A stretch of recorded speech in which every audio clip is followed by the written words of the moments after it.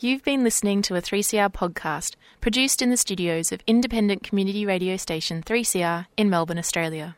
For more information, go to allthews.3cr.org.au. And a very warm welcome back to Solidarity Breakfast. A left response to the major developments in capitalism. What they trade in is not wheat. They trade in famine. A little dose of revolutionary optimism. I think it's really important to sort of express solidarity globally. It really is a deal by corporations, for corporations. The union forever defending our rights. Down with the black leg. If you think the ABC's left wing, don't listen to this program. Solidarity Breakfast, 7:30 to 9am Saturdays, 3CR 8:55am, streaming and 3CR digital, podcast or audio on demand. And of course, the website solidaritybreakfast.org.au. Solidarity forever. Good morning, everybody. This is Annie for Solidarity Breakfast, and it's been raining outside. Fantastic. It's always great to have a bit of weather, especially if you can actually cover yourself. Although on my way here, I did see somebody under the concrete arch near the Arts Centre asleep. No blanket, no nothing, just lying dead set on the ground there on the concrete, dead asleep, but hopefully asleep. I thought it would be a bit rude to try and check to see if they're okay, because I thought if I was asleep, I wouldn't want anybody to wake me up, but I'll be able to check on my way back. I just take my hat off to a person who's able to sleep on concrete in the cold like that. Although it wasn't that cold last night, it was quite warm. We've been getting really lovely warm weather, which is something to enjoy, even if we are in the middle of COVID paradise. Today we've got a variety of stuff to look at. One of them is the I mentioned it last week, the changes to the different warrants that have been put forward by the for the Federal Police and the Australian Criminal Intelligence Commission, the Identify and Disrupt Bill. So I went off and found somebody to talk to, and we're going to talk to Angus Murray from Electronics Frontiers Australia. He's also president of the Queensland Council for Civil Liberties, and he'll explain what the changes were. We were alerted to it by MELS, which is the fabulous Melbourne activist legal support group, and I'll put the link to their article about the particular information on that issue, because they go through it and you can check it out very carefully. We're going to talk to Steve Jolliffe, who's the Socialist councillor for Yarra, about facadism, which has been appearing on the Facebook a fair bit regarding issues about planning in the Yarra area in relation to developments. So he's got something to say about that. And we're also going to follow that up with a look at what's been going on at the Menzies Centre campaign that has developed. The Menzies Centre is supposed to be like a mushroom or an ugly fungus growing in the middle of Melbourne University to honour the longest-serving Prime Minister. He was also after he finished being Prime Minister for his 16 years. And there's quite a few people who can remember that period often are quite underwhelmed by the oppressive nature of that period. But anyway, he then became Vice-Chancellor of Melbourne University, which is something I didn't actually realise. Obviously other people did. But anyway, we've got a couple of speakers who were at the recent campaign a webinar around future strategies. Apparently there's going to be some sort of public anointing of the right-wing think tank that in November. So things are afoot. There's so many things wrong with this particular development in the culture wars. But anyway, I'll leave it to the speakers to illuminate you. And it's just sort of gut-wrenching stuff, it seems to me. And we're going to follow that with something a little bit more positive, which is, I mean, not that campaigning and activism around a sore tooth like the Menzies Centre isn't positive, but Matt McGowan, who's the secretary, General Secretary of the National Tertiary Education Union, is going to talk to us about a victory, a recent federal court victory around intellectual freedom, which and its protection at our universities. There was an appeal to the original overturning of the Tim Anderson's case around his firing from the Sydney University, NTEU, for expressing particular views that have caused others chagrin. Anyway, he was fired, and they took it to court, and in the lower court it was that his intellectual freedom protections were dismissed, but taking it to the federal court, there was a union victory. So Matt is going to talk to us about that, and he's also going to expand a little bit on some of the other issues that are happening for workers in the university sector. The grand kingdom of casualisation, it seems, although, of course, casualisation is a rot throughout Australia's industrial landscape.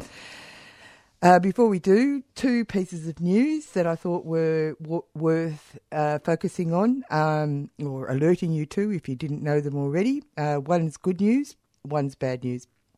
But which news do you want first?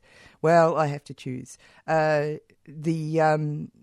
good news, which has been given, we've been alerted by Friends of the Earth and their campaign into Friends of the Earth's Yes to Renewables campaign. Pat Simons have sent out a message that the Morrison government, the federal government, has finally introduced legislation to enable offshore wind projects in the Australian Parliament. It doesn't mean it's happened, but it does mean that the move will enable the federal government to designate areas in Commonwealth waters suitable for offshore wind development and create a licensing regime to prevent exploration, construction and operation of offshore renewable energy and transmission projects. Now, if you've got your finger on the pulse for MUA campaigns, the Spirit of the South is a major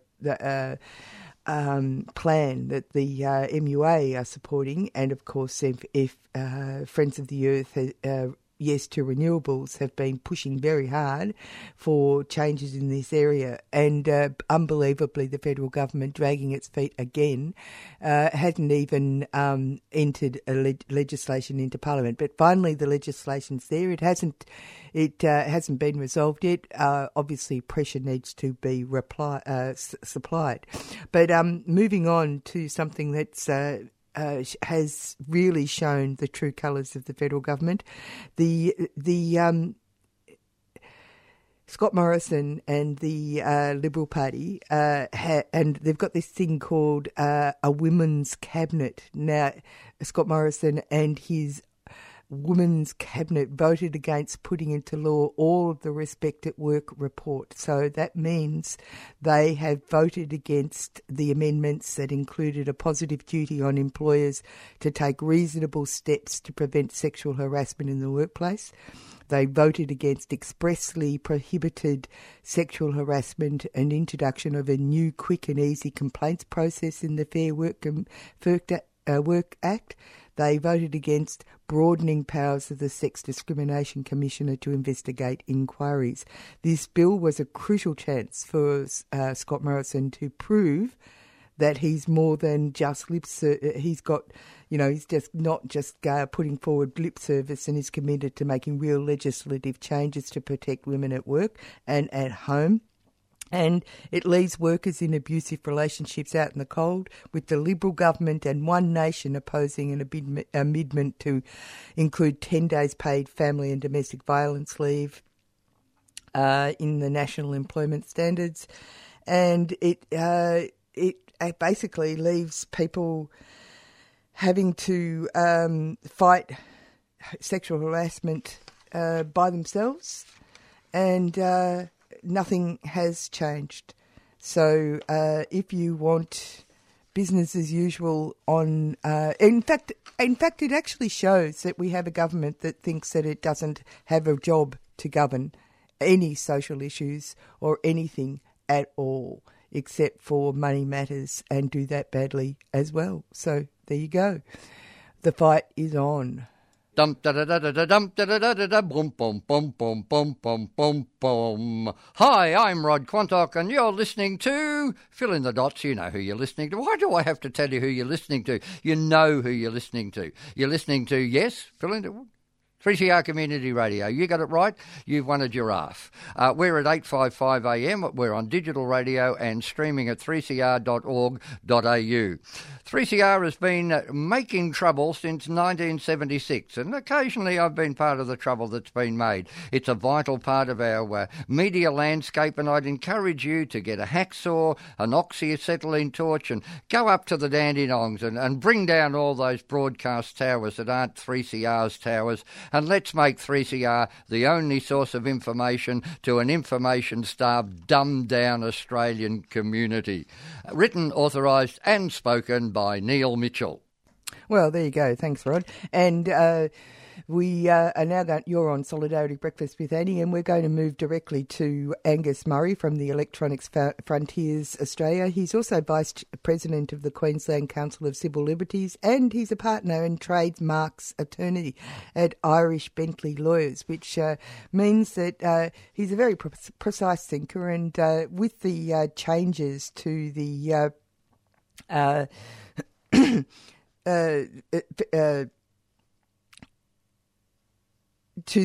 law recently about Identify and Disrupt Bill, which was passed last week, he generally has something clear to say, because he was one of the groups that his groups put forward submissions.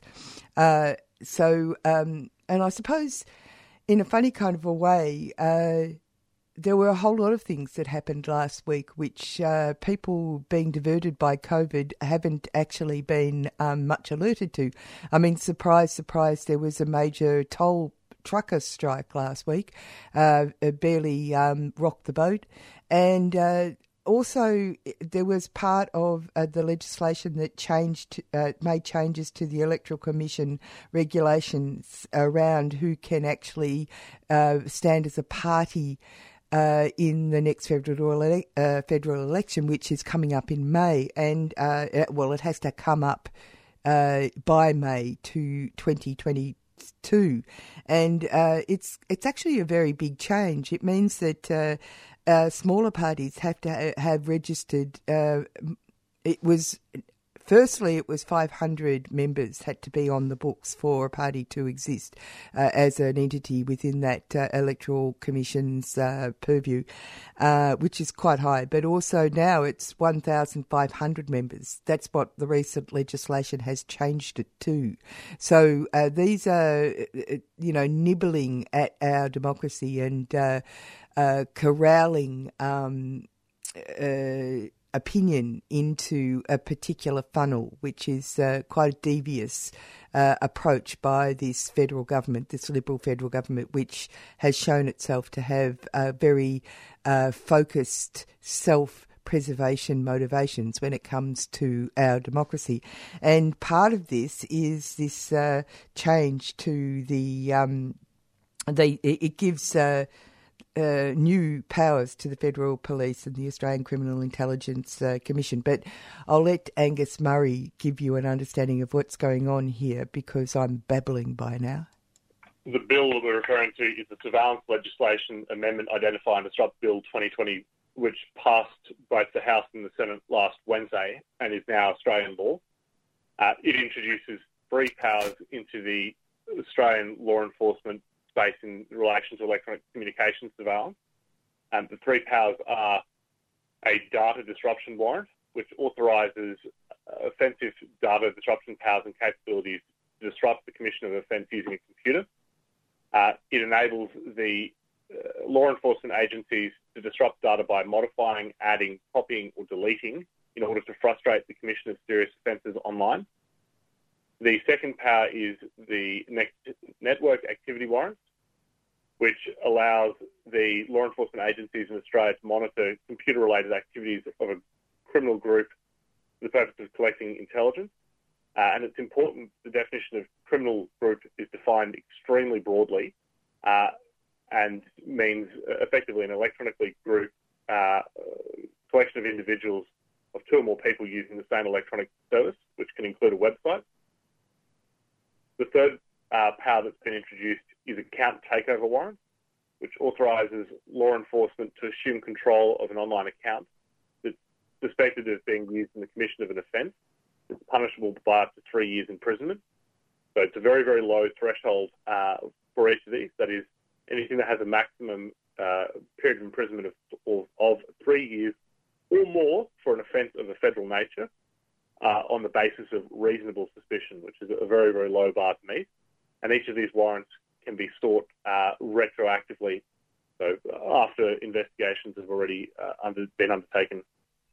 That's very interesting. One thing that just occurs to me is that because of recent changes or relatively recent changes, anybody who is put in prison for a term over a year can be, and come from another background, can be extradited. That's correct, yeah. Part of my professional practice as a partner of Irish Bentley Lawyers has been heavily involved in migration decision reviews, and the power you're talking about there is the Section 501 Migration Act power, which allows the minister to cancel a permanent or temporary visa of a person who is convicted of an offence of 12 years imprisonment or more, and that's regardless of whether the period of imprisonment is wholly suspended or time actually served. Yeah, pretty crazy stuff. Before we go on to the actual meanings of some of these warrants and their application perhaps to activist groups, there's a couple of things that jump out at me. One is that the warrants can be given out by the Administrative Appeals Tribunal, and it's been pointed out by Mels that this particular tribunal is actually part of government rather than the judiciary, and we've been seeing a considerable level of stacking of this kind of tribunal with people with particular political orientation. That's true, isn't it? I mean, no disrespect to the Administrative Appeals Tribunal, and I say this and I hold the integrity of the Administrative Appeals Tribunal in high regard, but it is correct to say that the Administrative Appeals Tribunal is not a Chapter 3 court, so it's not a court in the sense that the Supreme Courts of each state and territories are a court, or the Federal Court or the High Court are courts established by the Constitution. There were some changes made to the Identify and Disrupt legislation before it passed Parliament, which do increase the judicial scrutiny of the warrants when they're issued. But there is a long history with this Home Affairs portfolio introducing bills and seeking to have bills passed that have a very, very low threshold for the issue of warrants. If we take a little walk through history, Annie, the first example of this is metadata retention, which was a bill introduced in 2013, passed in 2015, that allows warrantless access to metadata that's required to be retained by carriage service providers for 2 years, other than where the information relates to journalists and the journalist information warrants required. And unfortunately, we've seen plenty of examples where the Australian Federal Police have purportedly and inadvertently lapsed to seek warrants before accessing journalist information. The second tranche of this kind of legislation was found in the assistance and access legislation, which is the technical assistance notices, technical requests and technical capability notices, which effectively allow side doors into the very widely defined ambit of designated communications providers, which is a new term introduced into the Telecommunications Interception and Access Act 1997. Those requests and notices are issued via either very senior people within law enforcement or the Administrative Appeals Tribunal. And now the Identify and Disrupt Bill, as it was, had similar provisions that it was effectively senior law enforcement or the AAT that would be issuing these forms of surveillance techniques. And it is concerning that if you take a look through the last 60-odd appointments in the Administrative Appeals Tribunal, there is a common theme of the background of those people being connected directly or indirectly with the current government. The other thing that is really interesting to me is this business of or another person on the law enforcement officer's behalf, so that the Australian Federal Police or the ACIC can outsource the work to a private company. Yeah, there's a lot in this legislation about assistance given to law enforcement in the execution of these powers. And there's quite serious penalties of up to 10 years in prison for a person who fails to provide that assistance or discloses the existence of the assistance being provided to law enforcement. I have a deep concern that this is the delegability of the legislation makes law enforcement easier and further reduces the scrutiny and control over the legislation. These are extreme powers that have been introduced into Australian law and should only be used for extreme purposes under extreme scrutiny. And unfortunately, that scrutiny and clearly defined purposes don't appear in the Act. The next thing is the notion that they can add, copy, delete or alter files on a computer. And I mean, the ostensible reason for doing this is a good one, which is to stop a criminal action. However, Mel's has put forward the idea that actually they could then go to court with information which has been altered. That's inherently a problem with altering information, is you're altering evidence that's ultimately relied upon for a prosecution. I wouldn't say that that's a clear intention of the legislature to allow that to happen, but I think that there should be a great degree of concern about the controls and scrutiny and oversight of this legislation if there's a potential for that to happen. And there is a potential inherently attached to this because the power is now there. A criticism that I and others in submissions to the Parliamentary Joint Committee on Intelligence and Security, which reviewed this bill and made 33 recommendations, largely those recommendations weren't adopted before Parliament passed this legislation, was that there needs to be a federal enforceable human rights framework that serves as a check and balance against the way this power is used and the potential abuses of this power. And there's been plenty of international law created around secret courts and the way that secret warrants are issued and the way that covert surveillance operations occur, because when things are occurring in the shadows, inherently they're not capable of the same level of scrutiny as things that happen in plain sight. Yeah, well, because logically speaking, that any system that is built on assumed trustworthiness of the operatives is a ludicrous arrangement. Yes, well, it's basically, we should have this power because you should trust us. Yeah. And the problem with that is trust is something that's hard-earned and easily lost. And I would respectfully say that this government has been a shining example of how trust in relation to how electronic systems are used by a government is lost. And I think it's unrealistic to expect the Australian community to simply trust the government will use this responsibly in that context. And I think that trust is under additional strain by the way in which these kind of powers, particularly the Identify and Disrupt powers, are introduced and then rushed through the process of passage without a great deal of public debate and scrutiny. And this particular piece of legislation was introduced in December last year under a mandate from the Minister for Home Affairs that it would be immediately referred to the Parliamentary Joint Committee on Intelligence and Security that would urgently report on the legislation so that it could pass in the August 2021 sittings of Parliament. And that's exactly what's happened. And that warrants scrutiny in itself, the way that the Minister for Home Affairs is choosing to introduce and have passed legislation, particularly legislation that has such a potential for dramatic impacts on Australians' lives. Now, there's a very important aspect to this for people who are activists, anti-mining and climate action groups, groups that have targeted Pine Gap, and also animal rights activists. These are people who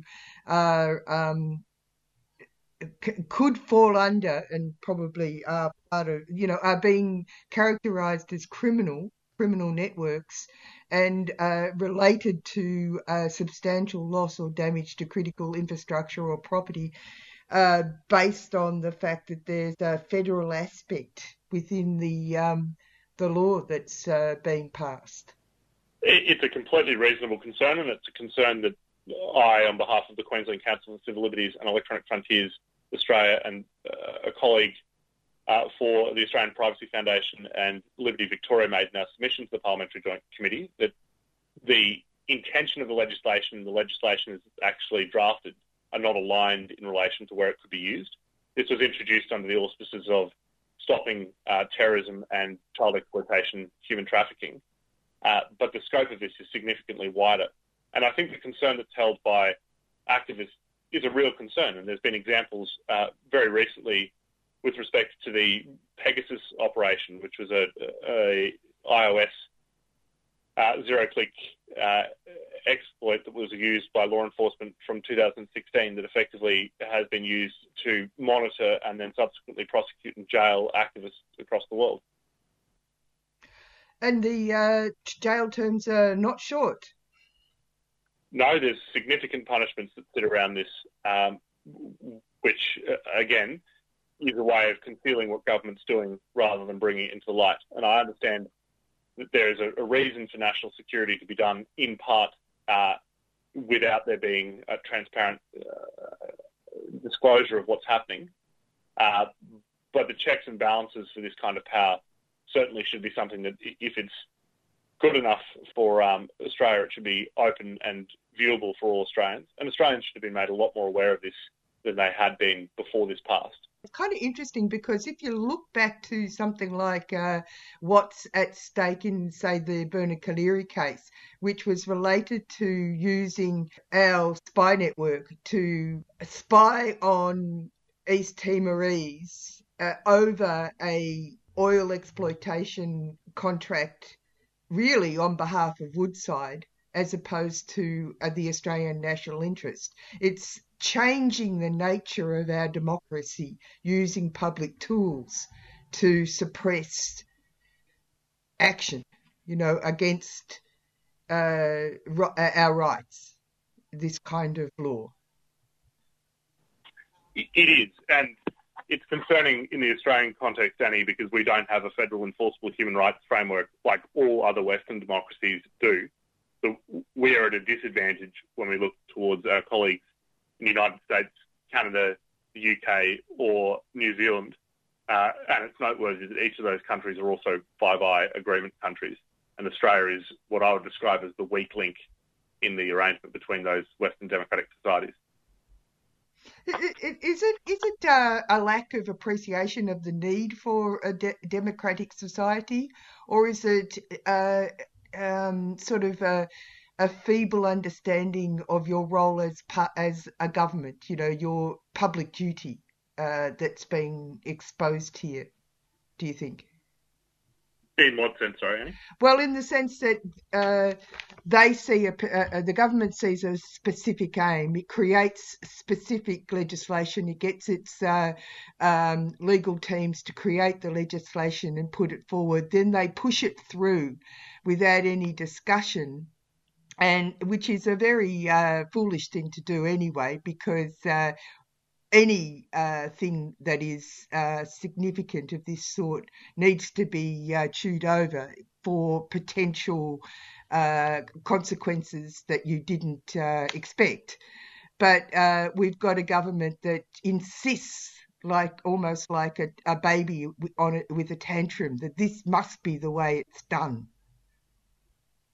And so I'm wondering, is it about their competency, or is it that they're completely ideologically driven, in your view? Or is that going too far in this conversation for you to be able to comment? In my view, we've reached a dangerous point in Australia, which is we don't have the protections of a human rights framework as a safeguard, and we have law enforcement agencies that are stuck in a cycle of control.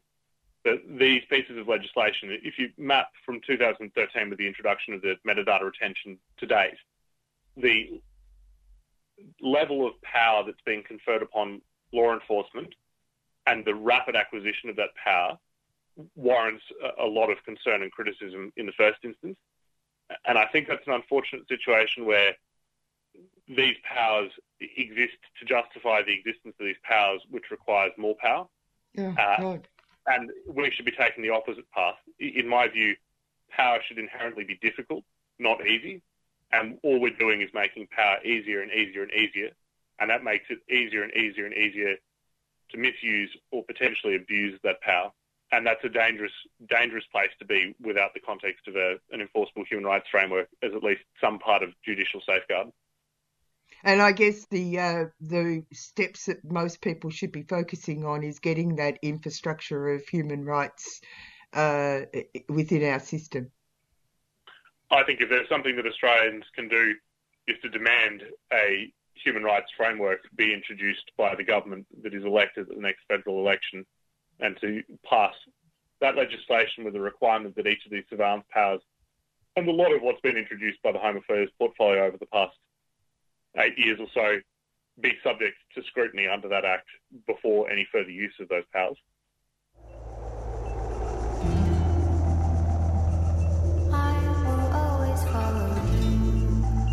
Hi, I'm Stuart. Hi, I'm Marita. We are the Orb Weavers, and you're listening to 3CR 855 AM on digital radio. And streaming at 3cr.org.au. And you're with Annie on Solidarity Breakfast, and we were just talking to Angus Murray about the changes to the Identify and Disrupt Bill. All very interesting stuff, I believe. Important to be aware of what the federal government is doing behind during COVID, and besides not actually behaving in any competent fashion when it comes to an international pandemic. But there you go. That's just an opinion, I suppose. Moving right along, we're going on to a more local issue, which is facadism. And I had a chat with Steve Jolly, who's a socialist councillor on the Yarra Council, and it's just a warning. It's a bit fruity. He has a couple of fruity pieces of language that he throws in. Very dramatic, actually. Quite amusing to me, but maybe not for you. So you might want to go and get a cup of tea. I just been noticing the increasing interest in what's called facadism going on in the local council area that you represent. You're talking about facadism, yeah? Yeah, facadism. Yeah, well, what that means for anyone who is listening who doesn't know what that means, it's where a heritage building is gutted, but they keep the sort of the exterior wall. So from the outside, you can still see what the building looked like, but the whole guts of the building is demolished and replaced by a new building, usually quite a high building. The best example is in the city of Melbourne, the old Celtic Club, the old Irish Club, which has been demolished. They've kept the front of the building, and they've gone up 70-odd stories, and it looks unbelievable. They're trying to do the same in the city of Yarra on Victoria Street at the Baden Powell Hotel, which is sort of in South Collingwood, South Fitzroy. They want to keep the outside of the building, but then demolish the inside of the club, of the bar, and then go right up a certain height. It's quite an ugly-looking thing. Facadism, I suppose, is better than total demolition in the same way as if you're made a slave by a slave owner. That's probably slightly better than if he kills you, because you still exist, at least in body form, even though your soul and your heart is crushed. And that's what happens here. So you've still got the outside of the building, so you can sort of see what used to be there. But the gist of it, the guts of the building, is actually gone forever. And that's the latest tactic that developers use to get around heritage laws. And often councils are complicit in supporting those applications. And, you know, there's two examples that I've said that exist right now that your listeners can go and look at as we speak. Has there been any reactions from the members of the public in the sense that Fitzroy and Collingwood and these suburbs are actually low-rise. So has there been some change to the application process? Yeah, look, it's complicated. I mean, obviously we're in the middle of a construction boom. We haven't had a recession in the construction industry since the early 1990s. It's unparalleled.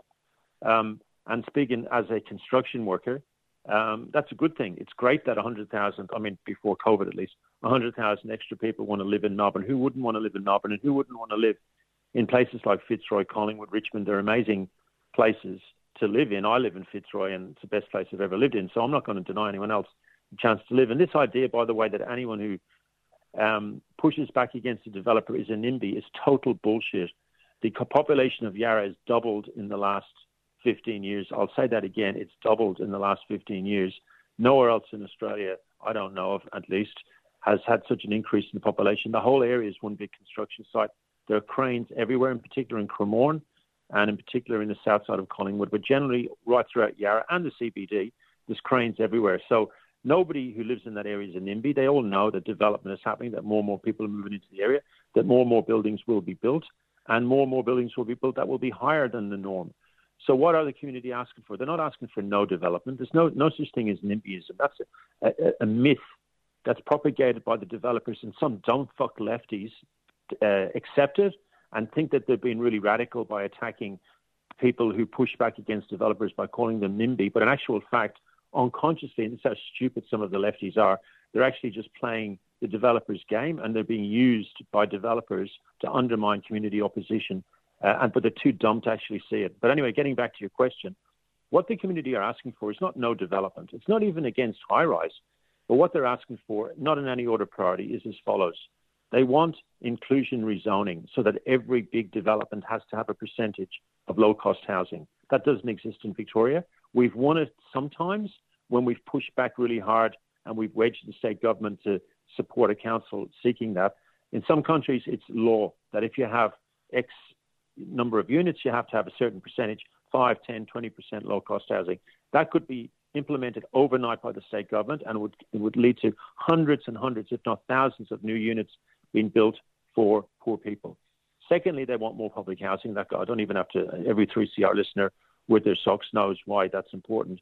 But in terms of the buildings themselves, what we're asking for is environmental standards that have carbon neutral energy. Over 80% of carbon emissions in the inner city, we've just been told at council, comes from not from bins or rubbish or from cars even. It actually comes from stationary energy, which is the powering of our offices and buildings with fossil fuel derived energy. If we mandate carbon neutral energy sources in the big buildings, we'll slash carbon emissions in the inner city. They're the things that the council, that the community is looking for. It's actually going to mean more jobs, more buildings, but better buildings environmentally, better buildings because it'll include poor people, not just rich fucks. And also, we want, and we're not ashamed of this, we want to protect heritage. People come to shop on Brunswick Street and Smith Street, even though they're probably a little bit more expensive, because it's got the coolest bars, nightclubs, cafes in Melbourne. And if we allow the developers just to knock down all those clubs and restaurants and cafes and replace them with unit development, we're going to destroy the area. So on those streets, we want to protect those streets and have development set back 10 metres from the front of the street. So those buildings that people come to enjoy, those clubs and businesses and so on, are protected. In the same way as even the most right-wing person in Paris would not say, let's knock down the Eiffel Tower and put a block of units there, because they know it's things like the Eiffel Tower that attract people to Paris. So what the community are asking for is very reasonable. It's not going to cost any jobs. In fact, it's going to create jobs. And the punters are not NIMBY. They're actually trying to get communities built rather than middle-class ghettos like we saw when the Docklands and South Bank was built a few years ago. So that's a sort of a long way of answering your question, but it just pisses me off when you go on Twitter and you just see these dumb fucks who call themselves left-wingers, who accuse anyone in the community who stands up to a developer of being a NIMBY. It's just lazy politics, and it pisses me off to the max. But also the picture that you put up that showed the tall tower behind the Baden-Powell Hotel facade is ludicrously out of proportion to the entire landscape.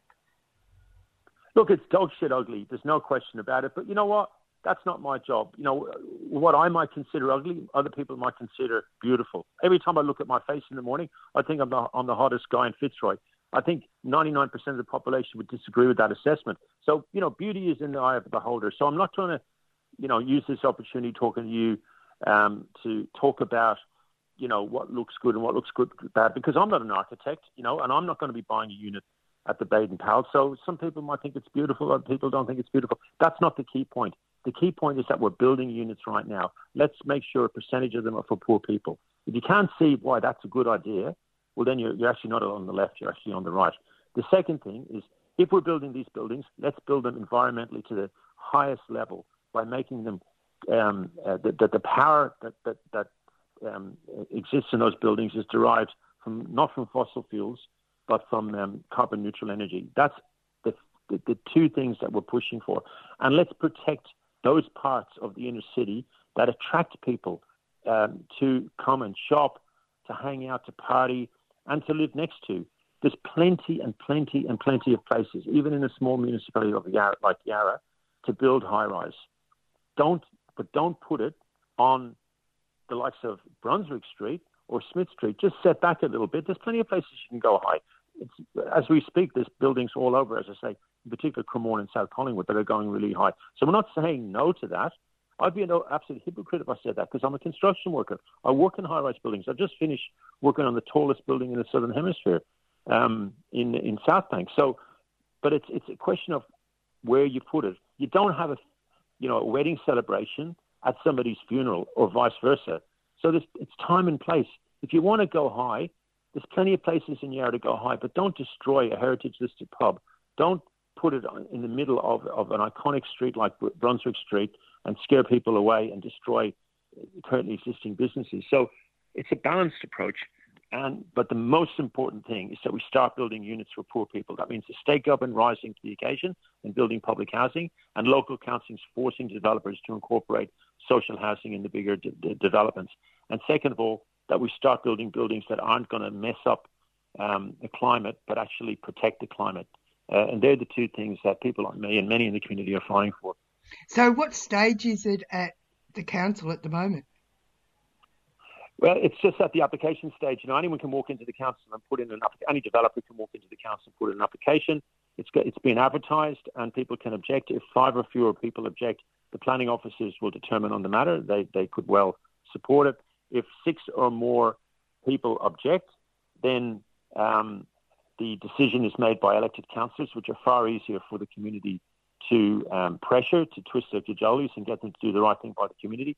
So I would say to anyone out there who's looking at that particular application and doesn't like it, well, then they should put in an objection, because if they get 6, if the council receives 6 or more, a different process kicks in, which is much better for the community to affect the type of changes that I've been talking about. So that's the main thing at the moment, is to get an objection. It doesn't matter how flimsy the application is. It's not about the quality of the application at this stage. It literally can just say this is too high for the area, or hasn't got enough low-cost housing, or whatever the hell people. Well, in this instance, it's obviously office block, which is particularly ridiculous because post-COVID, post-lockdown, obviously there's going to be a glut of office space. So to destroy a heritage-listed pub like this for unwanted office space just seems to be absolutely crazy. Shows the craziness of capitalism sometimes. But that's what they need to do now, is to get their objection in as soon as possible. The date for that will be on the yellow sign outside the front of the building, or they can just email me and I'll get them to give them the details. And my email address is on the City of Yarra website. Thanks for talking to me. No worries, mate. Thank you. Cheers. Thanks for the opportunity. Hi, this is Katie from Little Birdie and you're listening to 3CR 8:55 AM. We need your help to support public radio and your local music scene.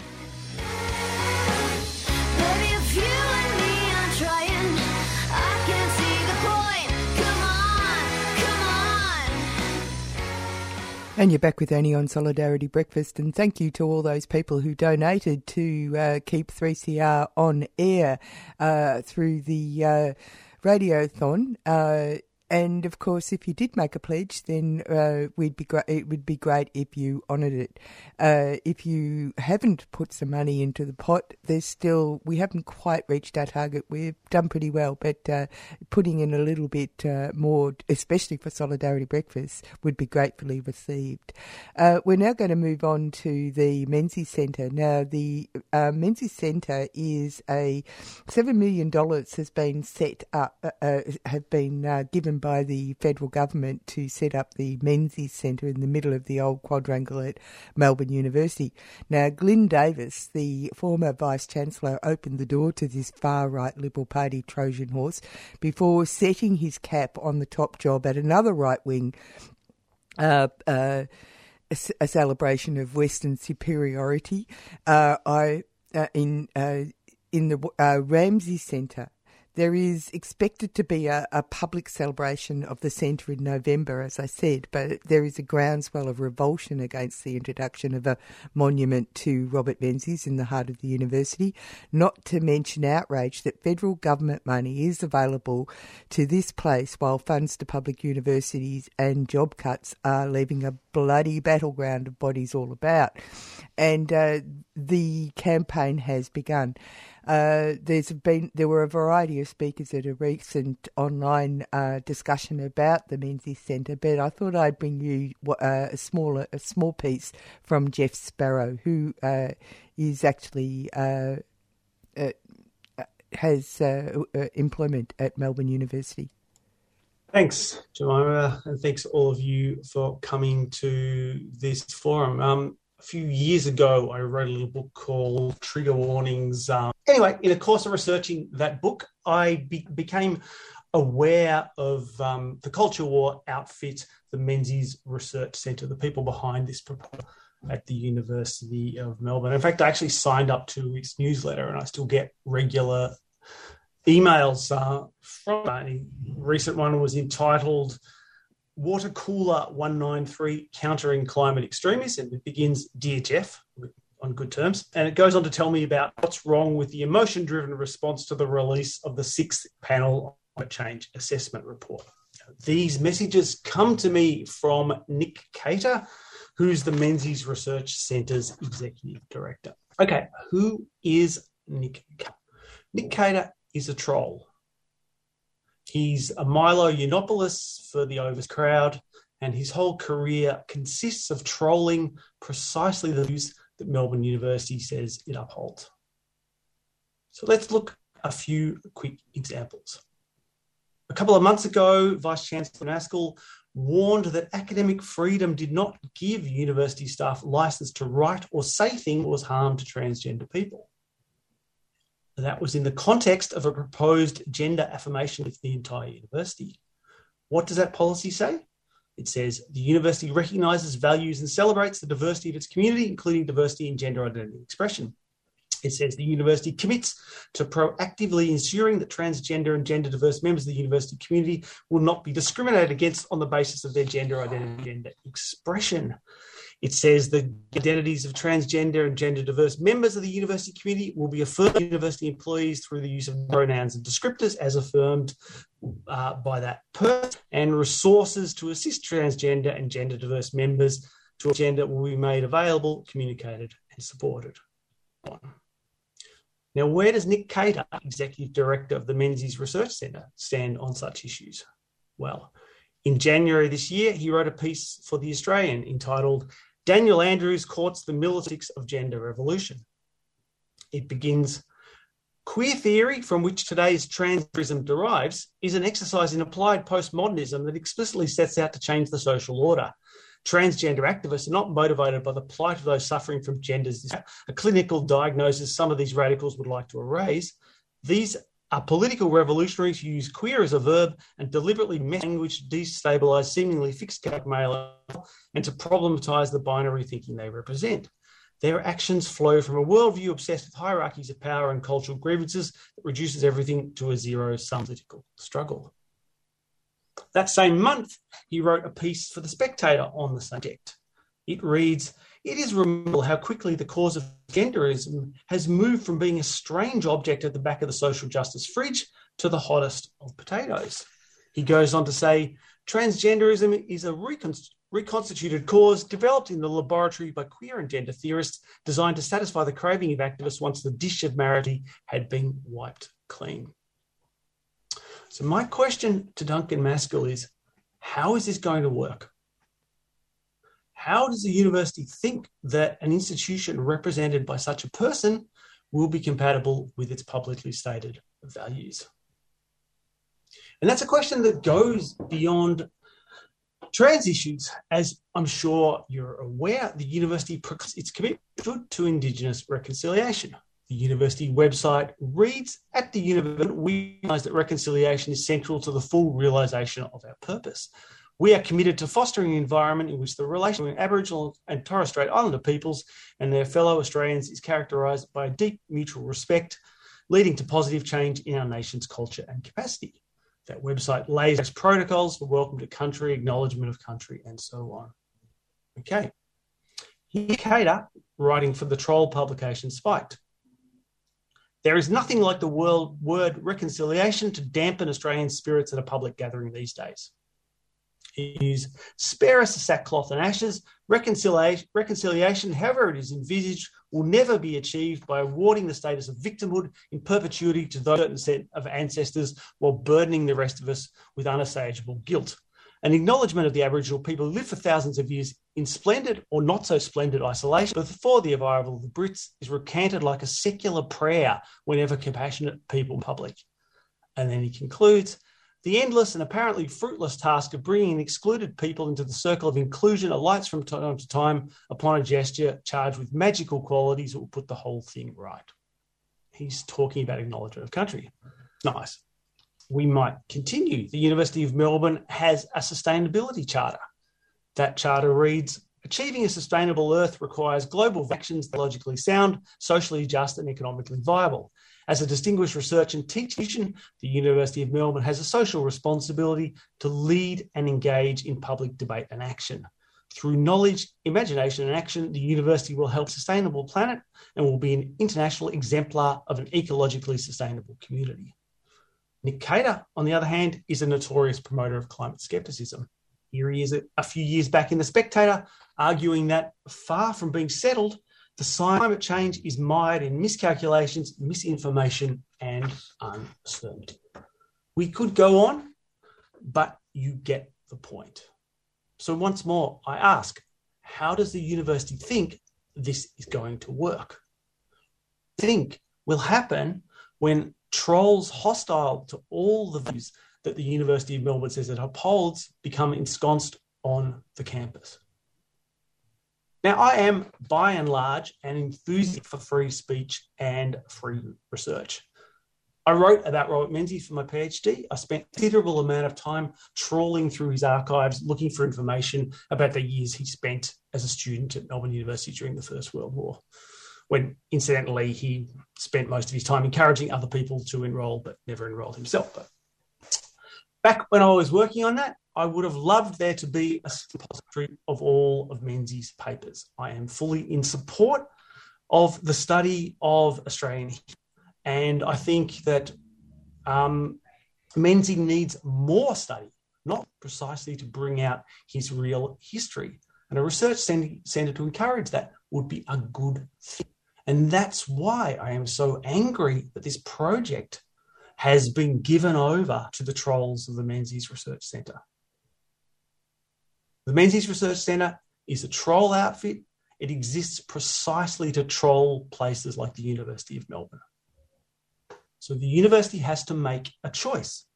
Do its values matter or don't they? All the policies on its websites, are they real commitments or are they just words? I know where most of the students stand on those. Well, we'll soon know where the administration stands. Hi, I'm Ruby from Fitzroy Primary and you're listening to Community Radio on 3CR. A weak solidarity, Blicky team listener, when big economic guru Josh Fried Icebergs responded to the growing army criticising the JobKeeper billions $25 billion, according to Josh's own department, presumably a minimum $25 billion ripped off by caring employers who did not qualify, with a scintillating retort which put them in their place. They're making it political. We said last week that politics has no place in politics, and yet here we go again.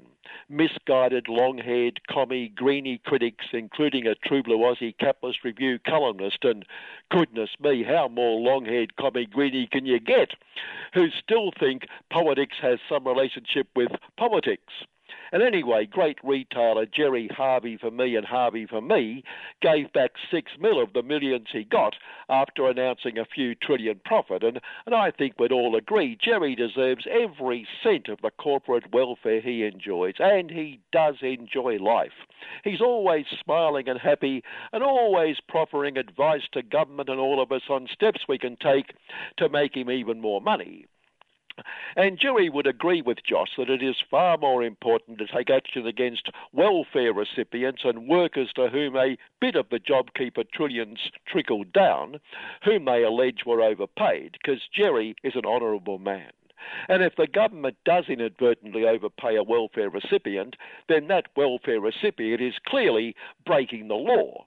Whereas Josh and Jerry know ripping off JobKeeper is not illegal because Josh just forgot to write into the law that those who falsely claimed all that lovely corporate welfare were breaking the law. And as Josh says, and Jerry nods, you can't go after people who haven't broken the law. And what's a $25 billion rip-off between friends? Friends like Angus Armour Prophet, Supremo of the True Blue Aussie Institute of Company Directors, who praised Josh for his directions to the corporate regulator ASIC that it drop its litigation mantra and instead contribute to the government's economic goals and not limit businesses' discretion and flexibility to operate in the manner they see fit, while still complying with the law. But if they're not complying with the law, for God's sake, don't do anything about it. See, ASIC has been litigating against the caring business class based on the recommendations of the Her Most Gracious Majesty's Commission into the financial sector, which did uncover the odd illegality and spectacular rip-off. But thankfully, the government, forced to hold that inquiry against its will, has now pretty well ensured it's dragged us back to pre-Commission laissez-faire, which the Commission found was mostly very, very laissez unfair. So company directors are happy with this, Angus? We asked Angus. Ecstatic. Angus, for some reason, couldn't stop rubbing his hands together. Nonetheless, the directive did cause a rush for the smelling salts in a few barristers' chambers, good advocates of the law who have mastered the art of dragging cases out for years and ensuring many never see the light of at their usual very reasonable daily rates. Having been trapped in a corner and forced to hold the Finance Commission, the one serious inclusion by the caring business class government was the term of reference designed to separate workers from their superannuation, transfer all that lovely, lovely money to where it belongs with the caring business class and the great financial institutions, which unfortunately backfired big time and nailed the caring business class and the great financial institutions, with the ongoing crusade to ignore those facts and get that lovely, lovely to where it belongs, still backfiring as the latest figures show the industrial super funds are still far outperforming the caring business class and the great financial institutions. Although, as we reported a couple of weeks ago, Josh and his co-conspirator, former Institute of Public, very, very private affairs official, and now Polly Tim will get them son, have launched an inquiry into how those pesky super funds, the industrial ones, are upsetting the capitalist system. No prize for guessing what Josh and Tim are going to come up with. Josh and Tim and the company directors Angus explained that the industrial funds outperforming the caring business class and great financial institutions is a communist plot, a commie plot, to undermine and expose the great corporate sector by appearing to do better and making it appear workers, lazy avaricious workers, and evil unions can play capitalism better than the capitalists, better than their caring employers. But they are doing better, but only because they simply have no idea how capitalism works. Not that there aren't a few problems in workers effectively through their investments in the greatest economic order of them all, employing and exploiting other workers. Like, and this is not a particularly amusing item, listener, like this disputed Ausgrid, the New South Wales power grid company whose majority shareholders are industrial super funds, with the Electrical Trades Union declaring it will, quote, continue this fight against Ausgrid and its industry super fund owners until our workers are offered a fair pay rise as well as nationally legislated super increases. With the union planning 1 hour stoppages every day this week and Ausgrid responding that if workers take 1 hour off, they won't be paid for the whole day. Workers employing workers. No laughs or satire in that one. US of the UN of the US of the world, big Supremo Joe Biden with capital, told us the alliance with True Blue Aussie is essential to preserving peace and prosperity. Like the coalition of the killing preserved peace and prosperity in Afghanistan, Joe. Exactly. And in Iraq, certainly. And in Vietnam? Oh yes, we have liberated people across the globe by bringing them the great benefits of liberty, freedom and democracy. But in Vietnam, the National Liberation Front was the enemy we attempted to slaughter. Was that in order to liberate them from their liberation? They had an evil idea of liberation, which won the war, only because they were too evil to comprehend how we were trying to help them. Napalm, Agent Orange still rampant in their environment, trying to bomb them into oblivion, that sort of thing. They were too stupid to realize what was good for them, like the Afghans, the Iraqis, the Libyans, well, the long list. We can't help it if these people are too backward to accept our help. But then Joe did say, no embellishment, that the evacuation from Kabul had been an extraordinary success, which says something about his mental state. He's more demented than we thought, although it was certainly extraordinary. And the good news is that our Minister for going overseas all the time and being a perfectly good little prefect, Marise Payne in there, and the Minister for Offence and Trained Killing, Constable Peter Duffer, are heading off to the US to pay homage at Joe's court and show we're not backward and stupid. Not backward and stupid, Peter. No. The prime example, that Peter. And our man in the US former caring business class Polly Arthur Sins of Dunnis, said evil China was a bigger threat than the 9/11 Saudis who forced the US to invade Afghanistan. So Marise and Pete and Arthur would have us invading China. Now, isn't that guaranteed to be one of the great military success stories? Like all those other success stories obeying the orders from our train killer headquarters in the Pentagon. And Big Supremo Scuttleman Morlashson, a.k.a. Scummo, said the US alliance was essential to our recovery from the coronavirus. He really said that. He just didn't provide us with any details to explain his brilliant thought bubble. And if we thought there was light at the end of all this train killer mongering, Socialist Party Supremo and would-be Big Supremo Anthony All-Being-Uzi said he would spend more trillions to make our train killers even more ready to go about their proud profession of killing people. But do please spare a thought for our former minister for going overseas all the time and being a perfectly good little prefect, Alexander, who wrote the extraordinary success, had shaken his faith in our great ally and very, very, very close friend. Today's leaders were minnows compared to great US or big supremos of the past, including the great Ronnie Reagan, who was demented most of the time. So what's that say about Joe and Alexander for that matter?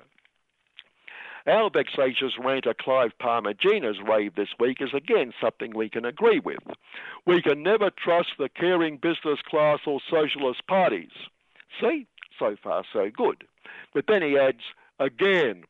And that's where our agreement ends, because we've never trusted them in the first place.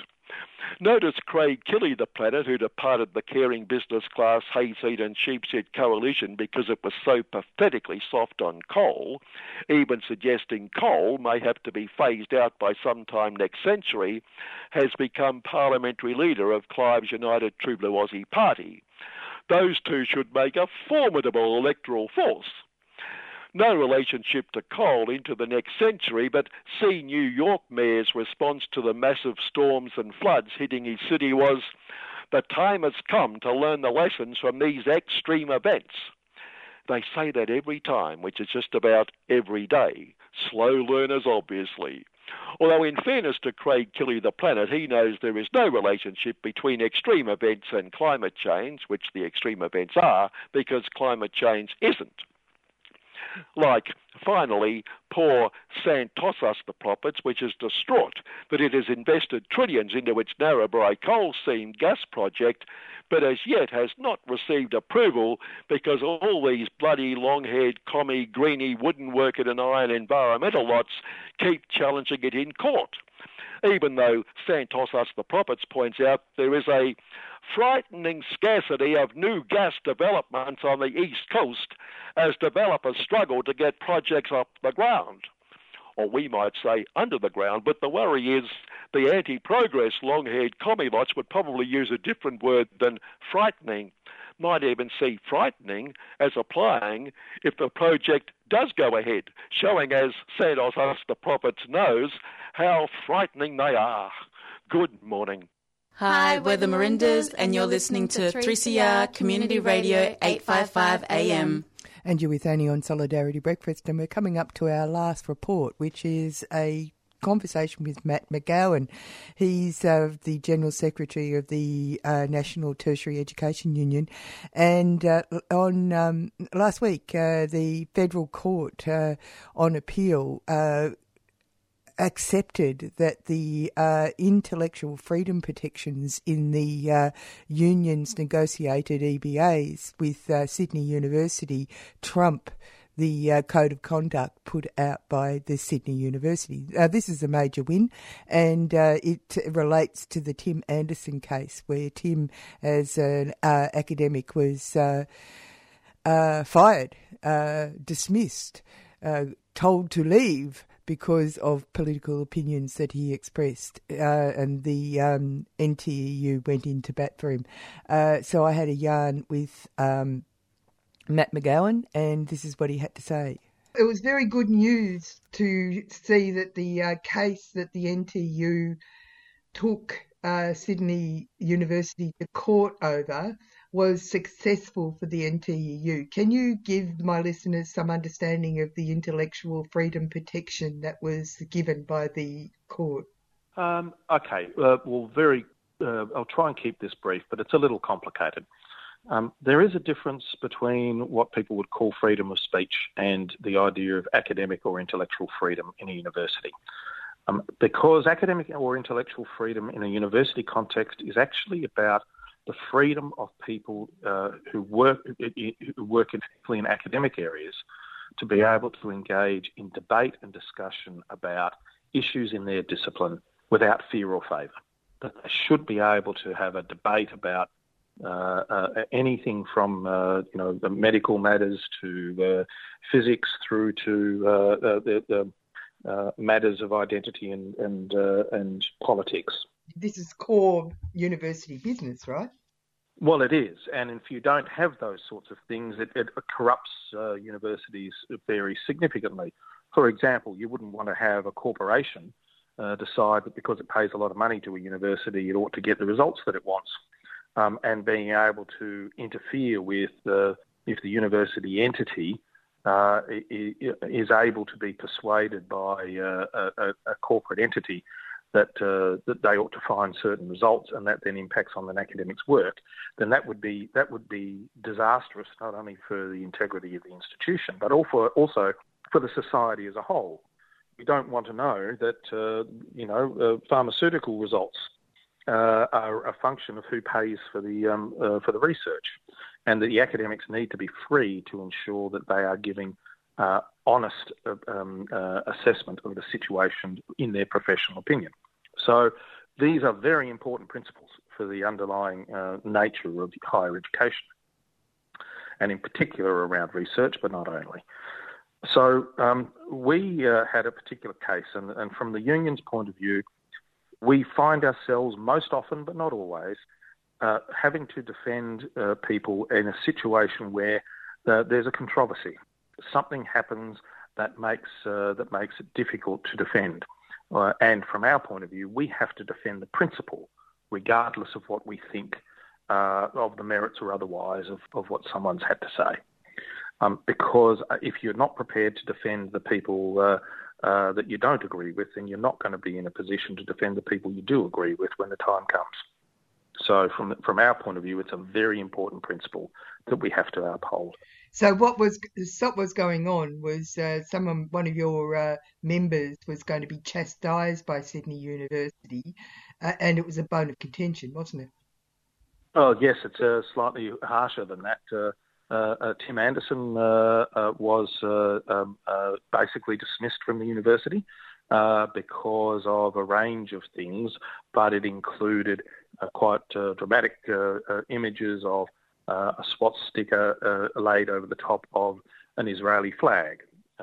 And there were other related issues associated with it. But it was done within the context, certainly from our point of view, which is the reason we took up the issue. It was done within the context of his professional and academic engagement.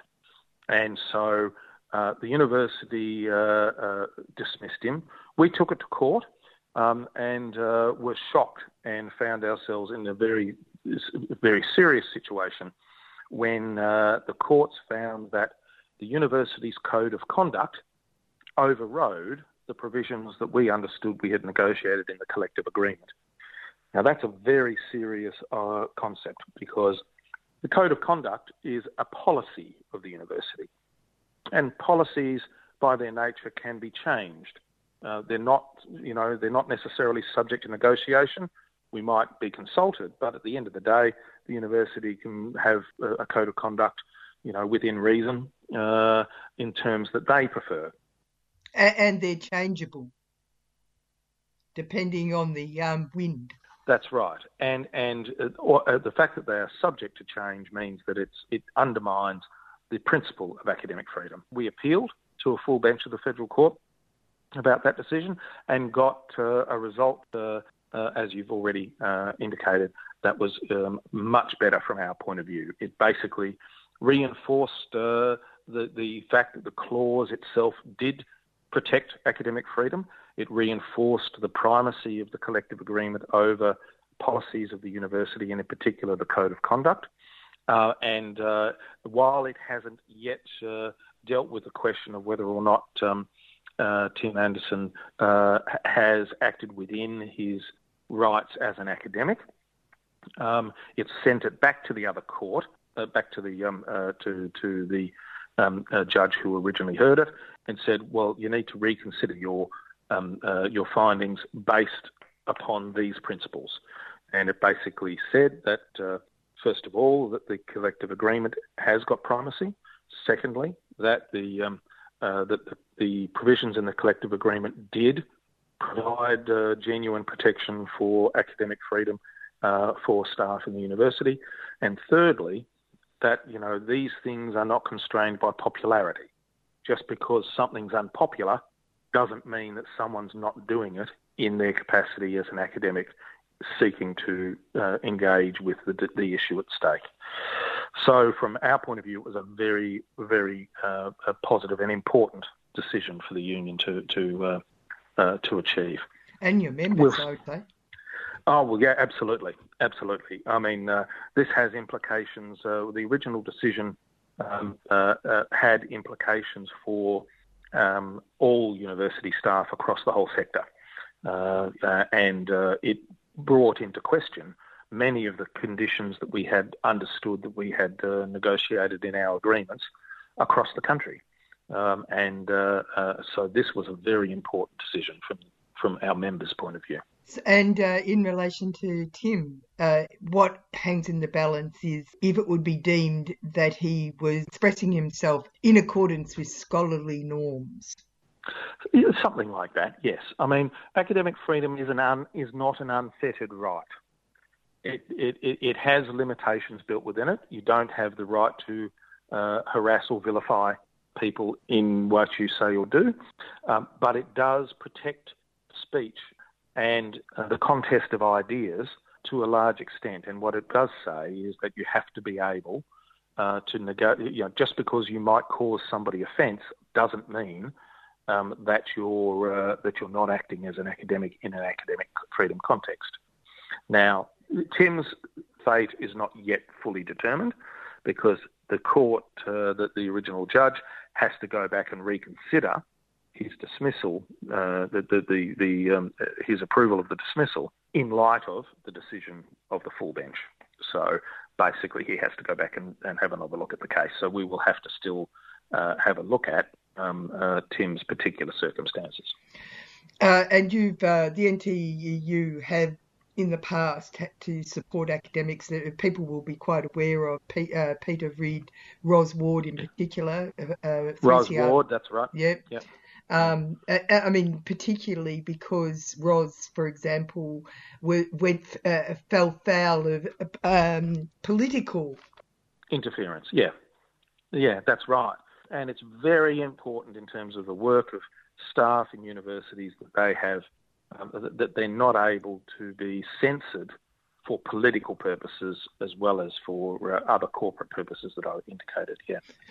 There's a couple of other things. I know that's not quite the same thing, but it is on slightly on the same sort of agenda. And I've always been interested in something that someone told me, an academic from RMIT told me, that in their EBA, the university insisted that they have to around conduct and that they were expected to smile. And I thought that's such a bizarre expectation from an employer. Yeah, and that gives you an idea of the sorts of difficulties, that sort of things that might go into a code of conduct.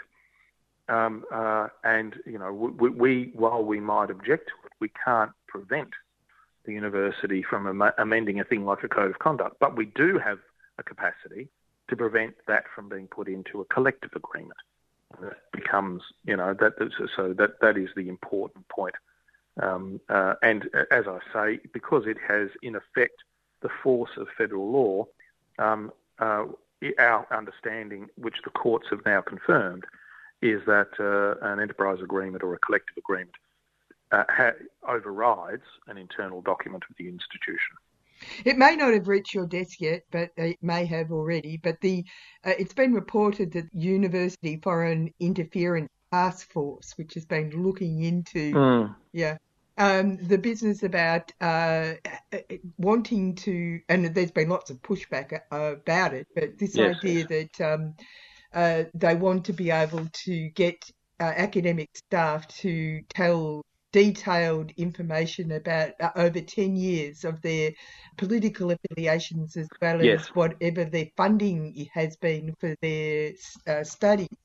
This is quite intrusive. It is very intrusive, and for the very reasons that we've just been talking about, it's entirely inappropriate. And people's political affiliations should not be influencing decisions about their employment or the funding of research that might get done. The universities are important points and low places for independent thought and independent inquiry. If it's subject to political interference and funded, based on political considerations, then that really interferes with the mission of the university and its role within our society. I mean, you will listen to the radio every day and you will hear academics talking on matters related to wide scope of issues, whether they be health issues or international issues or whatever.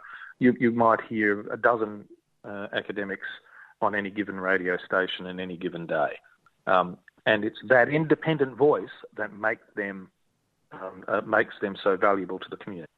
The other thing that you've pointed out is that you say to universities that they probably should stop being so obsessed with their branding, which I find very interesting. Do you want to talk on that subject? Oh, well, I think, there are all sorts of problems that the university sector is now currently facing, that are a function of the corporatisation of the sector, where they are treating themselves as corporations more than they are as institutions of independent inquiry. And that has some very serious implications for the community as a whole. Now, one small part of that has been the reliance, which has been encouraged by both sides of politics, on international students for the funding of many of our activities within the universities. And that has driven the universities, in many cases, to make decisions based upon bringing that income in. As I say, that's been encouraged by government because that's a way of them offloading their responsibility to fund the sector. But the corrosive effect on the institutions, it's not the international students themselves, because they have something contribute to a significant contribution to the institutions by virtue of their presence. But it is corrosive. The over-reliance on the income does mean that the institutions start to behave in ways that are more interested in protecting their income, furthering the mission of the institution themselves, and they become more and more corporate in their outlook and the way in which they engage. Now, a lot of that has come home to roost, of course, through the COVID period, at many of our members' cost. There are thousands upon thousands of jobs that have been lost as a consequence of this. And, to be fair, also as a consequence of the federal government's failure to properly come in and assist the sector and provide sufficient funding. As a consequence, we are seeing thousands of jobs going across the sector. And it's a deeply concerning set of circumstances. And not finished yet. No, last week we heard that 200 or so staff members were being cut from Deakin down here. And also, obviously, the agenda of the federal government in its methodology was shown in the job seeker payment given to private universities, but not to public universities. So yeah, precisely. A favouritism process going on. If we go back to Tim Anderson's case, Tim must have had tenure, and that indicates an issue around increasing casualisation of staff. People that, I might add, have invested huge amounts of money and time to get their credentials to be able to teach at university level are now being paid a pittance and given scrawny hours for years on end. Oh, absolutely. I mean, the sector has become reliant upon an underclass of people who have been paid poorly. Universities have not paid proper attention to how they've been paid, what they've been paid.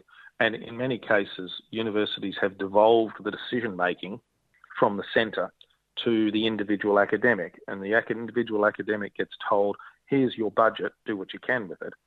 And in effect, what the university is saying to them is, we want you to cheat your casuals because we can't give you enough money for you to properly employ them, but you need to do what you can with this amount of money.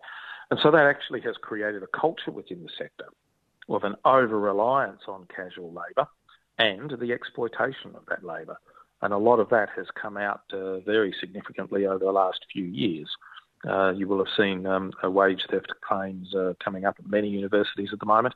The casualisation of the sector has suddenly become an issue that, put it this way, we've been trying to raise the issue and talk about the issue for 10, 15 years or longer, and it's only recently that it's suddenly become a hot topic issue. And once again, I think COVID has put a real spotlight on what's been going on, because of course those people are the most vulnerable people who get put aside when the institutions are under financial difficulty. Well, it's sort of interesting to me because if we go back to the branding and the obsession around the 500 top universities in the world, which is one of the things that Melbourne University obviously clearly wishes to, and other Sydney University, the other ones that are a top tier in our sphere, aren't their structures being weakened by this? I think they have been. I mean, I don't want to pretend that our universities are not strong still. They are. They are there is still... The university sector is going to come out of the current environment different from what it went into. It is going to be changed by the experience of COVID, and it's going to have to do a whole series of re-evaluations of how they do their business and what's going on, partly because of issues associated with casualisation no longer being acceptable not only within the sector but in the community more broadly. Casualisation has become more contested in the broader community as well as within universities. But also the funding model for the sector is going to have to be fundamentally reshaped. And the federal government is not going to be able to walk away from its responsibilities. The difficulty is, while you might have 1 year when you don't have new students coming in, talking about international students now, each year that goes by, you not only have the loss of income from that group of students that's coming in that year, you also lose the students who would have enrolled last year but didn't, and are now no longer going into second year because they weren't there in first year. So it becomes a compounding issue. Students will be at university from anywhere between 3 years and in some cases 10 years, but for the most part, let's call it a 3-year feeder. So each year that goes by, you not only have to deal with the loss of income from that year, you're also compounding that because the previous year's students, there weren't sufficient of them to feed through either. So it starts to build. And the difficulties that the sector's got is financially going to be continuing beyond this year. Next year is going to be another difficult year as well. And we'll leave Matt McGowan there, and that's the end of Solidarity Breakfast this morning. Coming up next is Asia Pacific Currents, and I'll just give you a little review of what we talked about this morning. We talked about, let's see if I can actually remember. We talked about the changes to the I always get this wrong. The Identify and Disrupt Bill, which is giving more surveillance powers to the federal police and the Australian Criminal Intelligence Commission, and how it actually affects activists. It's something that people need to be completely aware of here. We talked to Steve Jolly from the Yarra Council about facadism, which is a hot topic in a city as heritage buildings get gutted and tall towers appear behind their facades.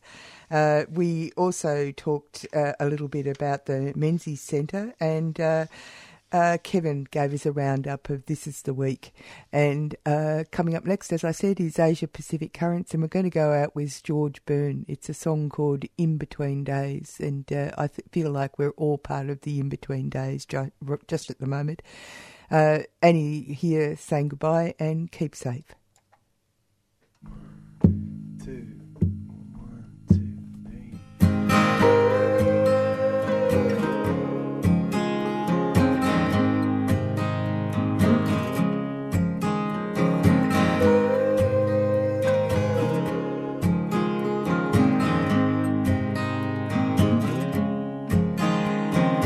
Yesterday I got so old I felt like I could die. Yesterday I got so old it made me want to cry. And go on, just walk away. Go on, your choice is made. And go on and disappear. Go on away from here. And I know I was wrong when I said it was true, that it couldn't be me and be her in between without you. Without you. Without you. Without you.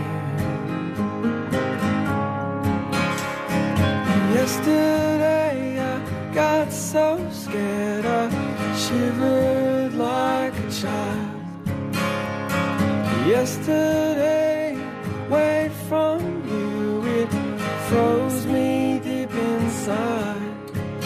And come back, don't walk away. Come back today. Come back, why can't you see? Come back to me. And I know I was wrong when I said it was true, but it couldn't be me and be her in between. You've been listening to a 3CR podcast produced in the studios of independent community radio station 3CR in Melbourne, Australia. For more information, go to allthews.3cr.org.au.